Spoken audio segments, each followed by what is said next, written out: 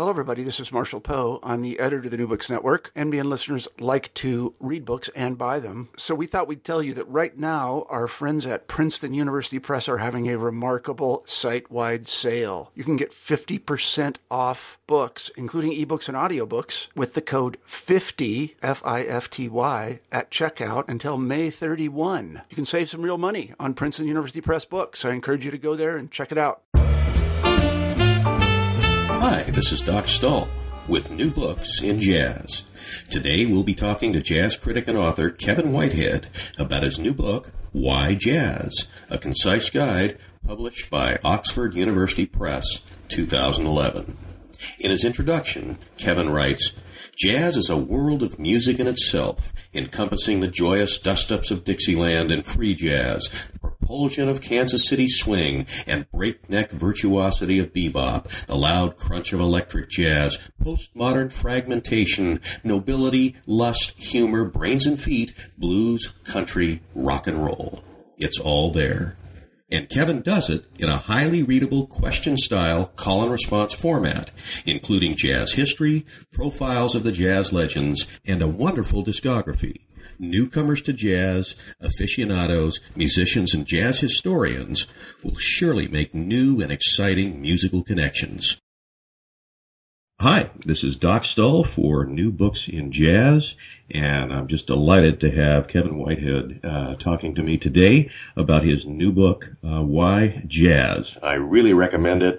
I think it's the kind of book Doc, that breakup thing just happened. It did. Okay. I'm sorry. Okay. You were giving the introduction, so I didn't really need to hear it, so I shouldn't have said anything. But that's okay. Let's make sure we get it right. We'll try again. All right. 3, 2, 1.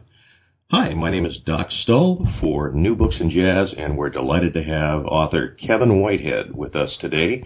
His new book, Why Jazz, is a marvelous book talking about the mysteries of Monk and Miles and Mingus, and it's short, unbelievably short, and yet has a wonderful discography, and it's in a wonderful format. So, Kevin, thanks so much for coming on the show with us. I'm delighted to be here, and thanks for those kind words. Oh, it's just a lovely book. I can't wait to get into the discography as well. That you have so many wonderful examples in there, and the only thing I lament is that I couldn't go through those examples before we got a chance to talk here. So tell me a little bit about yourself, where you were born, where you grew up, where you went to school, and how you got involved in jazz. Okay, I was born in New York City, in Greenpoint in Brooklyn in 1952, and I grew up in New York suburbs in Caldwell, New Jersey, and East Northport, Long Island. And I was like a kid who listened to rock and roll music, like everybody else who kind of grew up in the 60s. And I, got a guitar when I was 15 and played, and got an electric bass and played in bands. And went to college in upstate New York at Oswego State University system. And jazz was just something that was kind of on the periphery for me at that point. John McLaughlin's Mahavishnu work. Yeah. You there? Yes, I'm here. Sorry, there was like a call forwarding beep or something. Sorry. So I saw the Mahavishnu Orchestra, McLaughlin. And also from going to see rock shows at the Fillmore East when I was in high school, one night I went to see Neil Young and Crazy Horse, and the opening act was Miles Davis with one of the last appearances that Wayne Shorter ever made with his band. So I was gradually getting into my consciousness a little bit. And then when I got out of college, I took a job in a record store in Baltimore, and that's when my jazz education really began. Because record store clerks know a lot of things, and they know a lot about obscure records. And I had some people who worked with me who turned me on to a lot of good stuff, starting with the real basics. Kevin, did you ever hear Oliver Nelson's Blues and the Abstract Truth? No. Let me put that on for you so you can hear it, and it's like you just suddenly discover there's this whole world of other music going on. At the same time, my taste in rock music was becoming more radical because I discovered Captain Beefheart, and once you're into Captain Beefheart, everything else begins to sound tame and predictable. So I started looking around for some other music that had the same kind of impact, and I discovered free improvised music. There was specifically the Music Improvisation Company album, one of the first albums on ECM, with Derek Bailey on guitar and Evan Parker on soprano and tenor saxophones. So I sort of got pulled into jazz from the most extreme kind of improvised music also. once I got into that stuff, I sort of became curious where it was coming from, and I started to sort of slowly go backwards through jazz history until I got to, the early New Orleans stuff, and then started working my way forward again. So it was a nice kind of experience. Well, and then I did. Yeah, go ahead. 2 years at graduate school, I got a master's at Syracuse in American Literature and Culture. And part of my coursework there was a jazz history course. It was a very good course, but by the time I got to the 1970s, I started to feel like I knew as much about the topic as the professor did. So I began to think that maybe writing about music was a possibility for me, because I already knew I could write, but I was sort of in search of a subject. I discovered I was not much of a fiction writer. And so I started writing about jazz. So that was all, I guess, when I was about 27, something like that I really got into it. A little bit of a late bloomer as far as that goes. Now, your book, Why Jazz, as I mentioned before, it's short. I have jazz histories that are 500, 600 pages long, and your book is short, and it's in a wonderful format, too. Can you tell me a little bit about why you wrote the book, Why Jazz, and the format that you put it into? I was actually approached by an editor at Oxford University Press about doing this book, and originally it was envisioned as part of a series. Everything you need to know about blank. The first book was about Islam. It came out, I think, about 2002 or 2003, and it was a good seller, so they decided to expand the series. And the format of those books it's a question and answer format, very concise. And as the person put it to me in an initial phone call, not for dummies, so that you could, try to have some real substance there, but try to do it as concisely as possible. And since I've been doing these pieces for National Public Radio from 1987 for the show Fresh Air, I was already used to kind of condensing my thoughts down into as short a form as was practical without, making things too simplistic. So I felt like that was kind of a good match for me. And after the book was written and submitted, they realized it didn't really fit in with the subject matter of the other books in the series, so they decided to cut it loose. But that's where the format came from. Yeah, well, I think it really works. It's conversational, and it's really lovely the way it's laid out. Let me go back to something you mentioned, because it's a question I had from your book. When you mentioned Islam, I know you were talking about this other publisher that was producing books in the question format. But one of the things it was the same publisher. It was Oxford. It was just that the book didn't come out as part of that series. Okay, I should make clear. Sorry.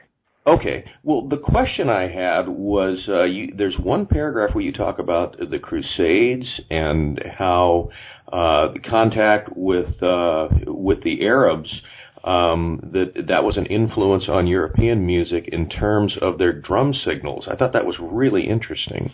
This is a little tidbit I got from Cuba and Its Music by, and I'm blanking on his name right now, so I'm looking at the book on the shelf, Ned Sublette. About African drummers who were heard in Spain on a battlefield in one of those periodic skirmishes after the Muslim invasion of Spain, sometime around the year 1086, I think it was. And that some of the North African troops included these sub-Saharan, basically slaves, enslaved peoples, who were drummers who had these sort of drum codes because it's chaos on the battlefield and visual signals don't necessarily work. So musical signals are sort of a way of kind of communicating over distance, and this sort of plays into what we also know about other kinds of musical codes in drumming from West Africa. So this was sort of like a first inkling of this for European troops.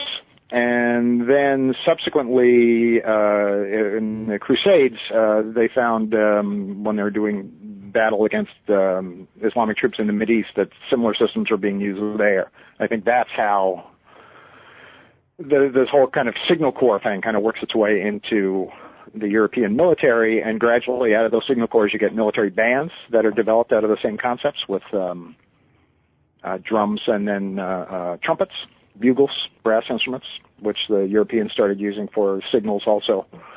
And out of those military bands, you get 19th century concert bands like John Philip Sousa's, and those bands are part of the influence on the early jazz groups. So it's one of those beautiful things where everything seems to be connected if you trace it far enough back.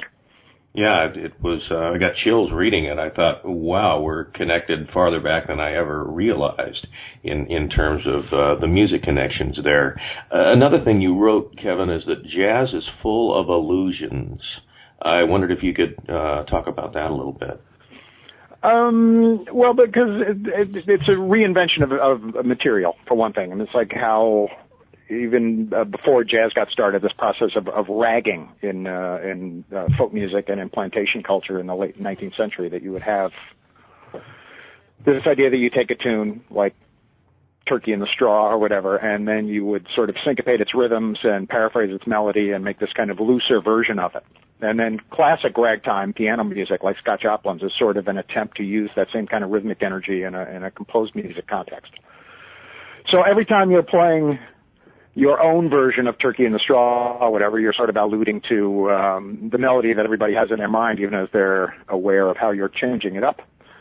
And this, in jazz history, in terms of the basic repertoire, you have certain tunes that carry a history with them. You know, like when musicians play All the Things You Are, they often include the introduction that Dizzy Gillespie added to that tune in the mid-1940s. Or when somebody plays certain ballads with a harmon mute, you understand that Miles Davis is one of the references for that whole kind of style that they're doing. And also, one of the things that really fascinates me is the whole idea of musical quotation, how you quote from one piece of music in the course of another one. Duke Ellington's Black and Tan Fantasy is an example often cited by me and many others, ending with a quotation from the Chopin Funeral March as a way of kind of allowing jazz to kind of call out to other kinds of music and also to sort of drag in the associations. Because when people hear that little bit of Chopin, dun, dun, ba-dum, dun, da, da, dun, da, they know that's funeral music. So it brings a whole other range of associations to it, the way those old bugle calls did, you know. And that's part of the fun, of course. The more educated you get, the more you can pick those out, and you get that thrill of recognition there, and it ties that tapestry back. That's actually one of the issues I try to tackle kind of early in the book, this whole idea of why do I really need to know anything about the history of the music to understand it? Maybe you don't need to, but it will enrich your understanding if you realize that all these things are kind of referring, one piece referring back to another or to certain kind of tendencies in the music. I had another question, a name that came up that I wasn't aware of, but in the past two interviews I became aware of. Willis Conover, what's his significance in terms of the history of jazz? Willis Conover was the guy who ran what was the name of the show for Voice of America. He was a jazz disc jockey whose programs were broadcast in particular behind the Iron Curtain during the Cold War. And so he was sort of like a conduit of good music for people all over the world. He, I think, became, for a lot of jazz fans in Europe and in Asia, he had one of the most recognizable names of any American, because he sort of was a broadcaster who played good music and tried to put the music in context so he could kind of educate listeners in what was going on. So he's a really big deal. I think Americans don't know him nearly as much as the older jazz fans, older jazz musicians in Europe and Asia. But very important in bringing jazz behind the Iron Curtain during the Cold War days. Yeah, there was already, jazz had gotten around very, very quickly in the 1920s. There has been some good research done on this. The Canadian historian Mark Miller has a particularly good book on the subject, whose name I have to look up because it just flew out of my head, as things sometimes do. And Some Hustling This, Taking Jazz to the World, 1914 to 1929. That's a book that has a lot of good information. And I lived in Holland for a while in the 1990s, so also I came across some good research there about Dutch musicians playing in Indonesia with Indonesian musicians by the middle of the 1920s. You also had, like, at the Frankfurt Conservatory, there was sort of like a jazz education class by about 1926. You had Sam Wooding's band playing in Russia in the 1920s, and musicians really got around. Buck Clayton played in Shanghai for a while, the trumpet player, in the 1930s, and when he got there, he found out the chefs already knew how to cook soul food because Valida Snow had already been there and had taught people how to do that stuff. Well, Valida Snow, a singer and trumpet player. So it's really amazing the kind of progress that the music made so early on. And a lot of the scholarship is just coming out. I mean, things that ordinarily we didn't know. Just the fact that jazz players were playing in Eastern Europe and in the Soviet Union and in China in the 20s and 30s. It's odd that as we get further away from the earliest years of music, we actually know more about it now than we did 30 or 40 years ago. The research on the early years of jazz in particular has been really impressive. I'm thinking of books like Lawrence Gushie's Pioneers of Jazz, about the original Creole band that was on the vaudeville circuit in the mid-19-teens. And Thomas Brothers' book, Louis Armstrong's New Orleans, that I'm reading now, also has lots and lots of fascinating information about that period. Another name that came up in your book, of course, you go over Miles and Monk and Mingus and Ornette Coleman and a host of other names, Louis Armstrong, of course. But Mary Lou Williams, why was she so important in the world of jazz? Mary Lou Williams, one of the reasons that makes her really important is that she was involved in it early and continued to sort of update her concept over the years. I mean, she made her first recordings in, I think it was 1926. As part of a vaudeville band. Then her husband at the time got a job in Kansas City with Andy Kirk's band, and they moved out there, and before long, Mary Lou Williams was sort of their de facto second pianist. I think Andy Kirk had to overcome a certain amount of skepticism on his own part about a woman being on the road with a band, although my understanding was that she was already traveling with them a fair amount at that time. And she was an excellent piano player and a very good arranger, and when she came to New York in the 1940s, she sort of encouraged a lot of younger musicians, including Thelonious Monk, who kind of lifted the beginning of his tune, Rhythm-a-Ning, I think it is, from Walkin' and Swingin', an Andy Kirk chart, where there's one phrase in it, dun dun dun bum ba dum ba da da da da da da, which is one that Monk made good use of later. And also, she was the first to record music by Herbie Nichols, jazz composer and pianist of the 1950s, who's a particular favorite of mine, and of a few other people I know. And later, she would do these concerts where she would present the entire history of jazz played from the piano, up until the very modern period. And Cecil Taylor, the avant-garde jazz pianist, was a great fan of Mary Lou Williams, came out and expressed his support. She said to him once, "We should do a concert together," which was a total disaster, and which was recorded, so you can hear it. Okay. Because it's like the two concepts don't really gel. It's like listening to two records playing at the same time a little bit, which can be lovely, but it's kind of chaotic and was a bit of a disappointment to Mary Lou Williams. She also did a lot of religious music, a kind of jazz for the church, if you will, in late 50s and early 60s. Really, really varied, really interesting career, and a fantastic piano player also. One of the things I noticed, I mentioned the name Ornette Coleman, and that seemed to come up a lot in your book, and maybe because of the background you had that you talked about earlier in the interview. What was his significance in jazz? I think Ornette's thing was about kind of loosening up the relationship between improvisation and a fixed chord scheme. You know, if you have the blues, to take a basic example here, you have three chords that move in kind of a predictable way. And Ornette's idea was, what if in the course of being moved to improvise on the material, you want to depart from that scheme? Then in his case, you shouldn't have to play through it every chorus the same way, with all the chord changes arriving at the same place and every chorus being 12 or 16 bars long. If he has a thought that takes him 13 and a half bars to play, then he should be able to play it, and members of the band should be able to be attentive enough and to adjust their own parts so that everybody kind of stays together. So it was a different kind of way of manipulating the material, but it also, as so many of the avant-garde things do, had its roots in much earlier music, because the blues early on was not necessarily a 12-bar, 3-chord form. It could be 8 bars. Somebody might do 10 bars. It might be some of the field hollers, just a kind of a flexible form that expands or contracts according to whatever it is the person wants to say. I mean, there was a particular singer in Texas called Texas Alexander. He didn't play the guitar, but he carried one with him in case he ran into a guitar player. And he would do these choruses where he might, instead of singing a 4-bar phrase, it might be 5.5 bars or whatever. And this posed particular challenges for the kind of guitar players like Lonnie Johnson who accompanied him on record. It's kind of similar to the challenge that Ornette posed to the musicians who played with him around 1960. I mean, one of the things I find really fascinating about jazz is all those kind of, if you keep looking back through the early period, you find the roots for all sorts of things that come later on.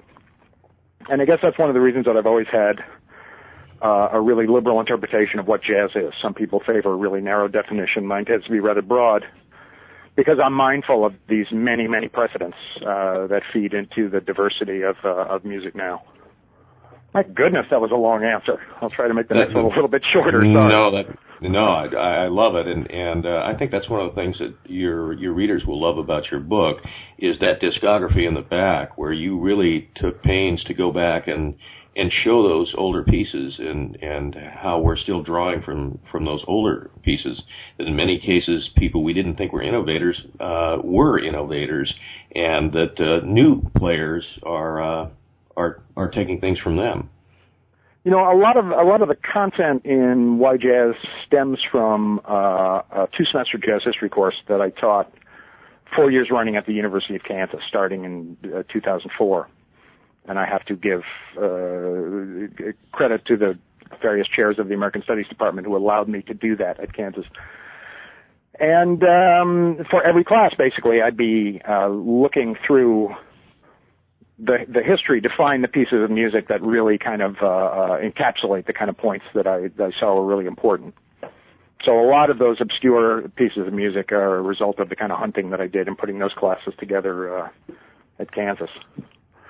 And also, I think a lot of the general thrust of the argument, or whatever you want to call it, of the narrative, sort of comes from those classes also, although Why Jazz is much shorter than the content of a 2-semester jazz history course. Why the name Why Jazz? Well, I thought since it was a book with questions and answers, it should be a question. And I thought because the book was short, the name should be short. But I think that it was Suzanne Ryan, my editor at Oxford, who came up with the title. I don't actually remember. It's possible I did. I don't know. My previous book was called New Dutch Swing, so I thought it was nice that the 2 books, the titles, add up to 5 words. That seemed like setting a good precedent. So it's a little bit whimsical, Why jazz? Jazz, why bother? I mean, it's a little bit silly as far as that goes, I guess. So, Kevin, if you're sitting next to somebody in a bar, on the train, or on the bus, or whatever, and they don't know who you are, and you strike up a conversation, and they find out that you're a jazz critic, and they know nothing about jazz, and they ask you, well, what is jazz, Kevin? What do you tell them? Yeah, it's African-American improvised music is maybe the shortest version. Music where people do a lot of improvising. I try to avoid those conversations. Well, no, let me put that in a different way. People, when I meet people, they usually don't ask a question, what is jazz? Because usually people have some idea in their head of what it's about. In fact, what more often happens is people become vaguely apologetic. I'm sorry, I don't listen to jazz, and I want to make it clear to them that I don't judge people's worth according to how much they're into jazz music. I'm more interested in just kind of bringing people to it if they think they're there might be something in there that they would respond to. The question people usually ask is, what's your favorite jazz record? And that's a question that I dearly hate because it kind of changes from day to day anyway. And I try to resist that kind of the hierarchy in the arts. You know, who's the best musician? Who's the best painter? You know, what's the best painting from Europe? I mean, it's sort of like that kind of question for me. It's just too impossibly broad to answer sensibly. And everybody has their own ideas. Talk about the jazz wars a little bit. Kind of reminds me of religious wars. There are these sectarian battles that break out in jazz every once in a while, and it can be a little bit like what's that business in Gulliver's Travels? The big war between the big Indians and the little Indians. The people who crack open a hard-boiled egg from the narrow end or from the wide end, and they have to have a huge dispute about who's correct. In the 1940s, there was one of these battles. It was, on the one hand, you had swing music, which some people thought had become too regimented, big band music, like Benny Goodman's, say. You had some of the musicians who came out of Chicago in the 1920s who played in a more loosely improvisational style that was more modeled on the early New Orleans players like Louis Armstrong, who thought that swing music had kind of lost its way, that it had become this sort of almost militarized sort of music. And then also the new music of bebop was coming up in the 1940s, and this was thought to be too abstract, and you couldn't whistle it, and you couldn't dance to it, so there was also some feeling that that music was cut off from the kind of populist roots that jazz had. So you had these sort of battles at that time between the progressives, the beboppers, and the so-called moldy figs, the people who still like the old New Orleans style improvisation. Some of this was kind of theater, some of it was just publicity. Sometimes they'd have concerts of like, Dixieland versus modern kind of a thing, and it was just a way of kind of increasing some interest for the music. Okay, flash forward about 40 years. 1960s, 1970s, you have seen a lot of activity in kind of the jazz avant-garde and kind of freeing up new musical practices and different kinds of ensemble interaction. A lot of it coming out of the musicians from Chicago, associated with the Association for the Advancement of Creative Musicians, people like Anthony Braxton and Muhal Richard Abrams and the Art Ensemble of Chicago. And then in the early 1980s, Wynton Marsalis comes along, this dynamic, excellent trumpet player, very articulate, who basically rejects everything that's been happening for the last 20 years or 15 years and would like to go back to jazz the way it was the minute before Miles Davis got an electric piano. So you can really hear on the first record that Wynton Marsalis makes under his own name that he's really trying to emulate the Miles Davis quintet of the middle 60s. They don't get it exactly right because anachronisms always creep in, and that's not a bad thing. I think those anachronisms are part of the way that the music kind of goes forward. Nobody can ever really accurately replicate the music that somebody else made 30 years ago because there's all that other music you've heard that they didn't, that works its way into your music some kind of way. So anyway, in the 80s, then you had this sort of war between the progressives and the so-called young lions, the musicians who favored a more kind of bebop-styled attitude. And as always happens, I think, in these things, it's the conservatives basically always lose these battles because you can't turn back the clock. So eventually, if you look at jazz now, we are not dealing with a narrow definition of jazz at this point. I think I said this in one of the pieces I did for Fresh Air recently, that I think we may be headed toward another one of those periods of intense debates about what exactly jazz is, because things are getting so much looser now. You have musicians who are introducing all sorts of aspects of rock music and even country music, hip-hop, 70s pop in the case of Esperanza Spalding. I think that that's actually a good thing for the music. I think jazz is very good at absorbing influences from all over the place. I mean, I think improvised music generally is very good for appropriating any sound it hears that it likes. It can figure out a way to work it in. I think one example I use in the book is a musician might hear somebody whistling a tune they heard on the radio. He could be on the bandstand playing that tune back 20 minutes later. You can have things kind of incorporated into music that quickly. Quite amazing, really, to think about it. It's quite amazing. You mention in your book, you speak a little bit about the relationship of jazz to hip-hop. Do you want to address that real quickly? Yeah, I think there's a certain kind of rhythms that come out of hip-hop sort of entered into jazz. You can hear it in certain drummers. I remember being at a show at the Jazz Showcase in Chicago, where the master of ceremonies will always get up and give a speech that always includes some knocks against hip-hop and rock music and things like this. Joe Siegel, the impresario. And I remember there was one night where Gene Jackson was the drummer. I don't remember whose band it was with, but he had just been playing some hip-hop rhythms about 5 minutes earlier, except Joe didn't recognize that that's what he had been listening to.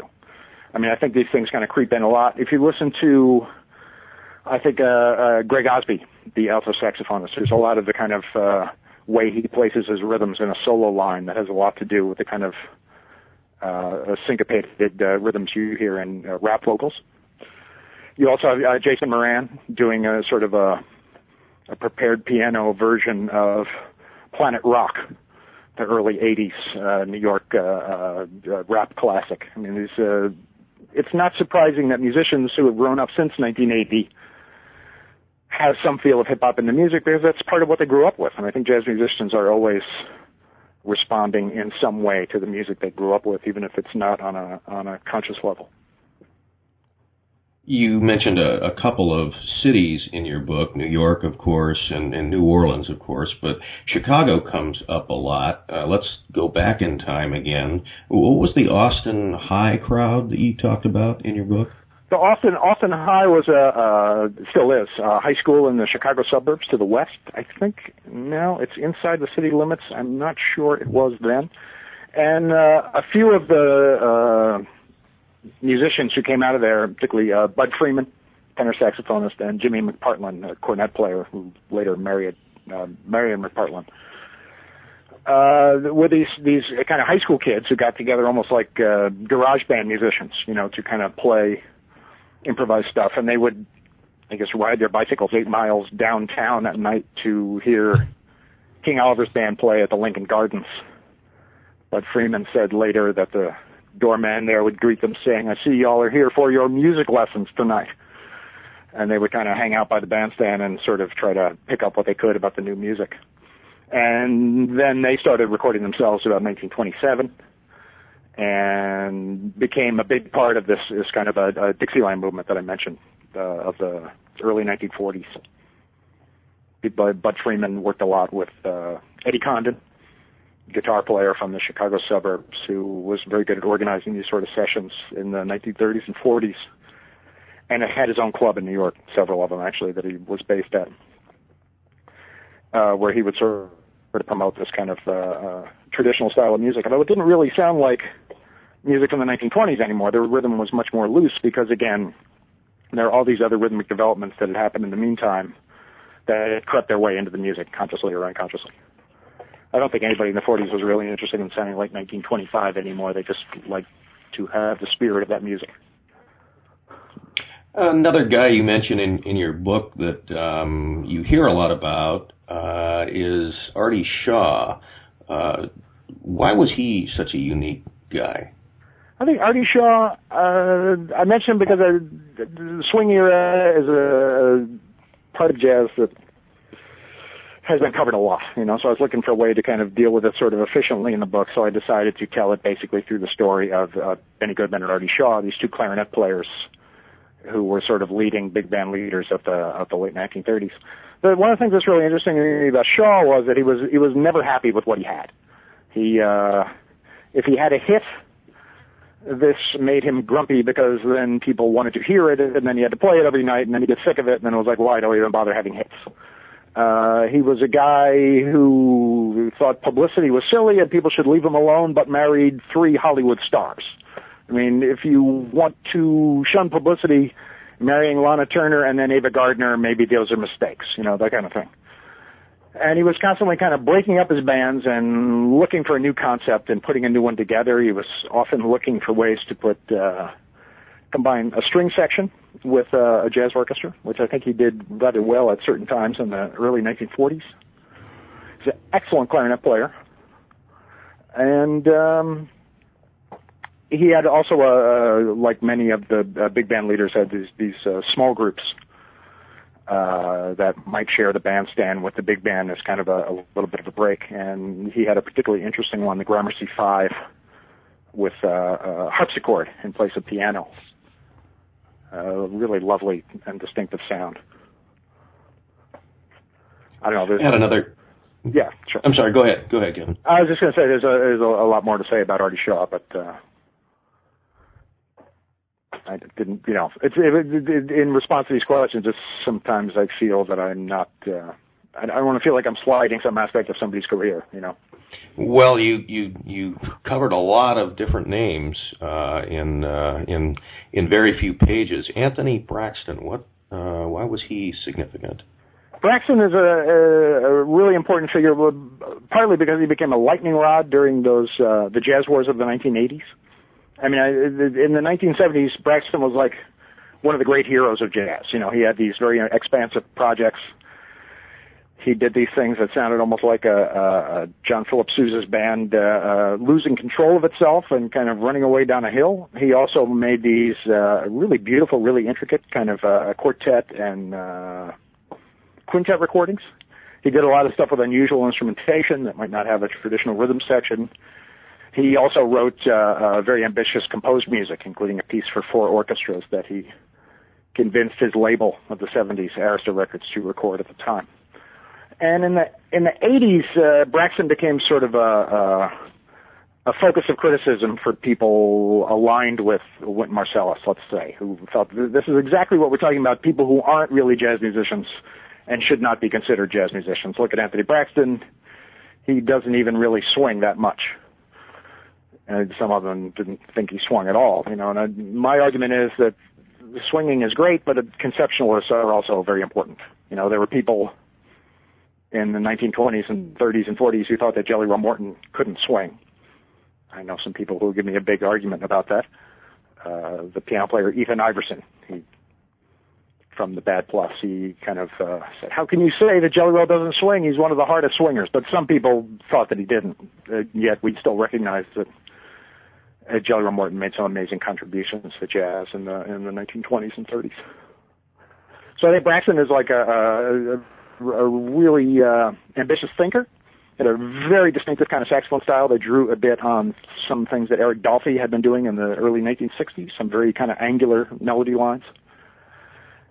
And he also had an idea that you could have a lot of things going on simultaneously in the music, and people could still kind of sort it out for themselves. A little bit like the Charles Ives principle that you could have, 2 brass bands playing at once. Well, that can be fun to listen to if you can straighten them out in your head. Braxton's idea was that we are increasingly living in a complicated world where we're bombarded with input.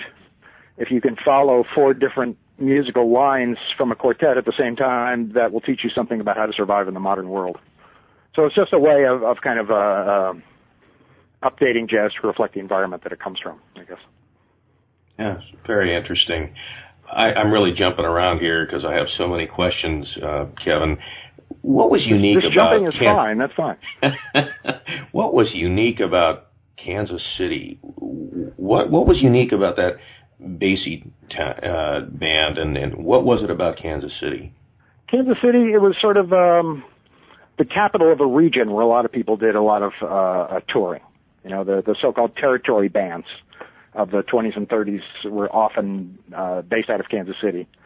The Blue Devils were based in Oklahoma City, but Benny Moten's band and various others that eventually became the Count Basie band was one of the ones from Kansas City. Part of it was that there was this kind of blues tradition that comes from the middle of the country.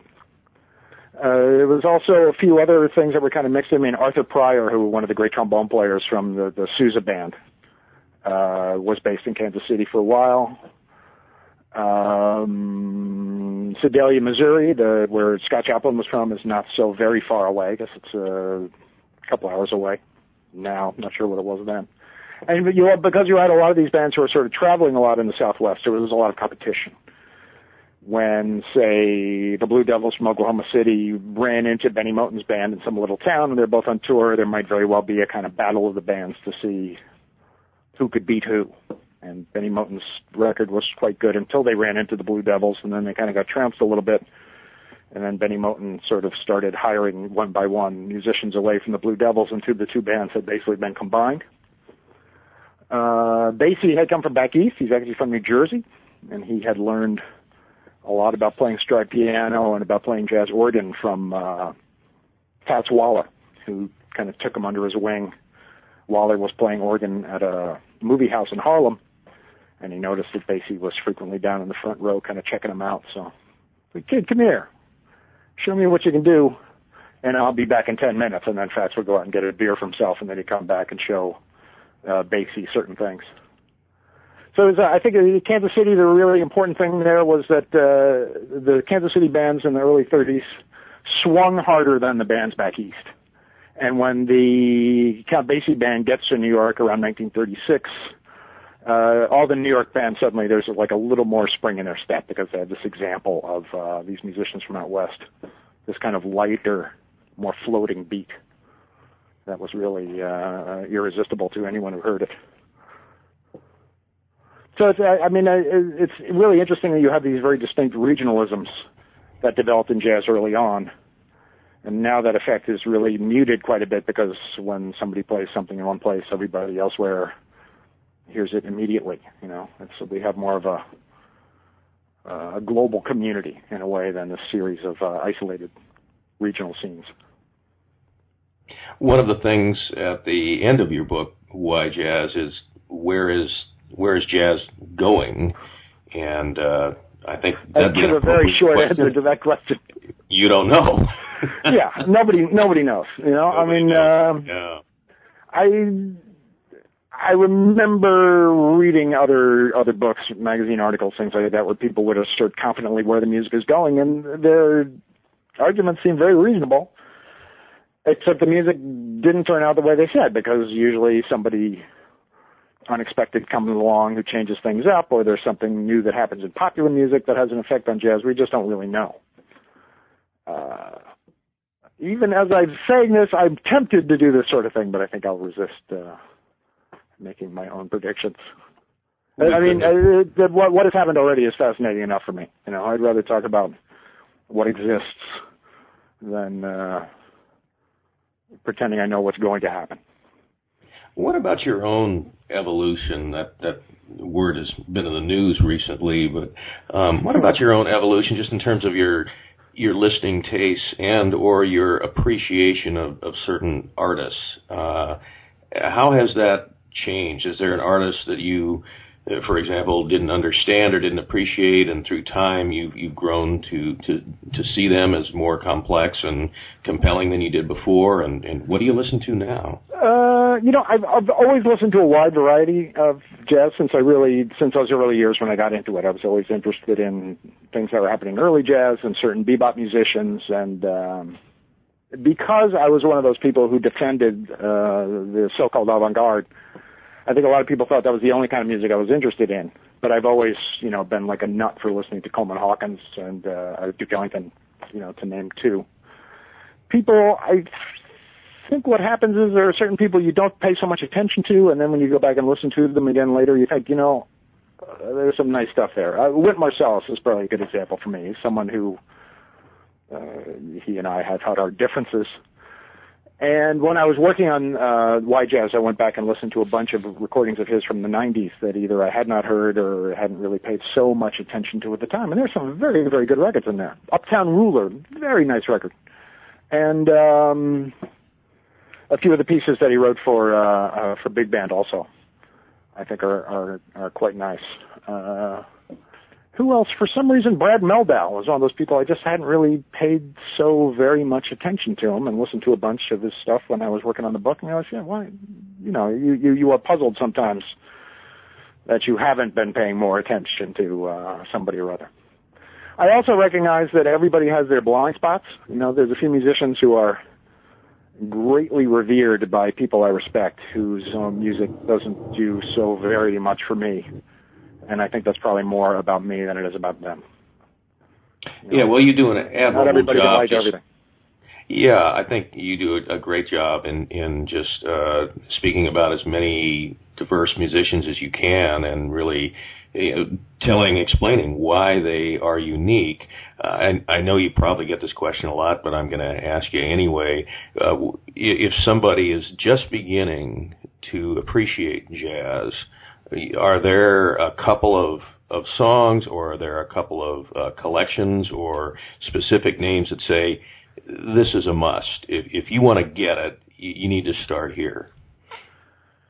Well, I'm tempted to say Kind of Blue because everybody else does, you know. But I think at this point, maybe everybody's heard Kind of Blue a lot. What are records I recommend to people? Let's see. Coltrane Plays the Blues, because I think for a John Coltrane record, it's sort of on the cusp of his quote-unquote avant-garde period, but you can still hear the traditional stuff going in, and the blues is really basic material, so everybody can kind of hear what's going on in that setting. Thelonious Monk Plays Duke Ellington. I mean, that was a record that was explicitly made to make Monk's music more intelligible by letting people hear him play on pieces that were familiar to them, like It Don't Mean a Thing If It Ain't Got That Swing. One I mentioned earlier, Oliver Nelson's Blues and the Abstract Truth from 1961, I think it is. Just one of the kind of perfect jazz records. It's got one of the great names, too. Yes. The Blues also, and the Abstract Truth is just such a compelling No wonder name. he did a more Blues and the Abstract Truth. It wasn't quite the same, but, you know, you just can't resist in that case. Any others? And I realize all those records are clustered around 1960, and that's kind of a long time ago, but those are ones I kind of point to. Great. Yeah. I think one of the things I tried not to do in a way in the book was to try to work in everybody I thought was really good, because I think it's just the reader would get overwhelmed with too many names, you know. So I kind of tried to pick out people who sort of epitomized a movement, you know, and then just tried to tell the story through the music of a few of those people. I mean, I wanted to, I've said this before, but I'll say it again, I wanted to make a book that would be both something that would be informative for novices, people who didn't really know anything about the music, but also I wanted to have enough interesting side discussions and things for people who did know about jazz music already, who would say that's, you know, they would learn some things that they didn't know either.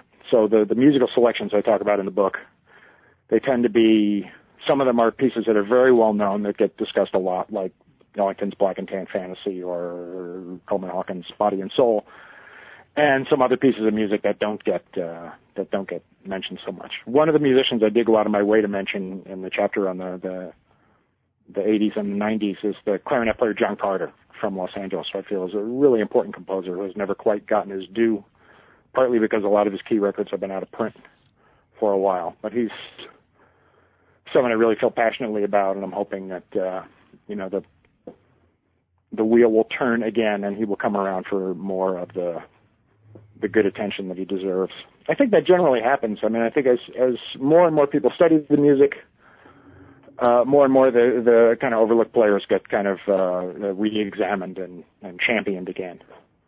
You know, it's all part of that same process I mentioned before about how we know more about early jazz now than we did 30 or 40 years ago. You know, you just have so many scholars who are studying the music and so many critics who are voracious listeners that people are always digging up good stuff that may have been forgotten for a while. Kevin, how do you stay up? I mean, literally. I mean, you must stay up all night just to stay on top of the subject, right? How do you do that? As we're talking, I'm staring at stacks and stacks of new CDs that have come in over the last month or so. And you try to listen a lot. You try to read around, you know, on the jazz blogs and see what people are talking about. You read the magazines, you know, things like that. But a lot of it is just serendipity, you know. You just dive into recordings and you hear a lot of things that aren't so interesting, and every once in a while you hear something that just leaps out at you, you know. There's things like that are happening all the time.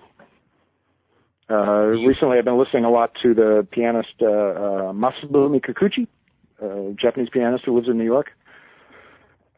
Sort of a strange style. He's sort of tried to eliminate any overt signs of flashy technique from his playing, so he almost gives you the impression that he's approaching the keyboard for the first time, and yet he can play things that are really, really, really beautiful.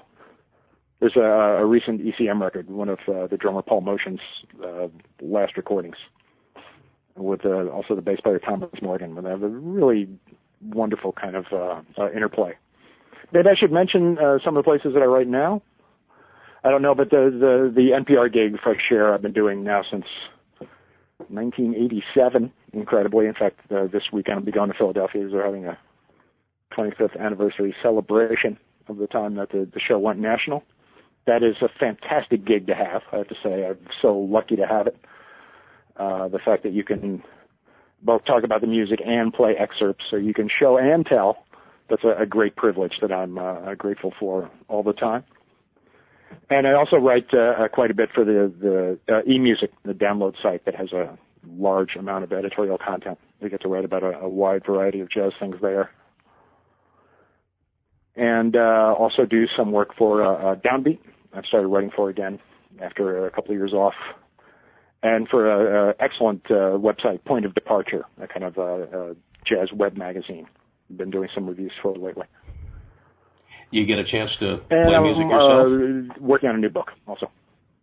I want to ask you about that. It's about how jazz stories are portrayed in the movies and on television, mostly in the movies because there hasn't really been that much jazz on TV.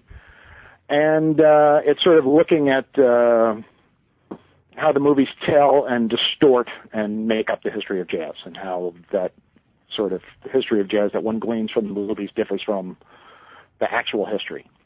So part of it is sort of looking how movies distort history in order to force stories into certain kinds of templates.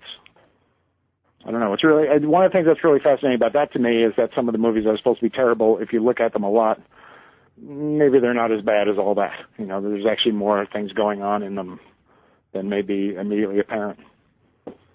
So that's a great gig. You know? Yeah, that really sounds like a fascinating project. There's a number of books out there that talk about how history is distorted in film, but I just think your readers would love to hear something like that about how jazz is portrayed. So when is that coming out, Kevin? I'm a long way from being done with that. I'm really just trying to get the proposal together at this point. So I have a sample chapter written, and I'm doing some revisions on that now.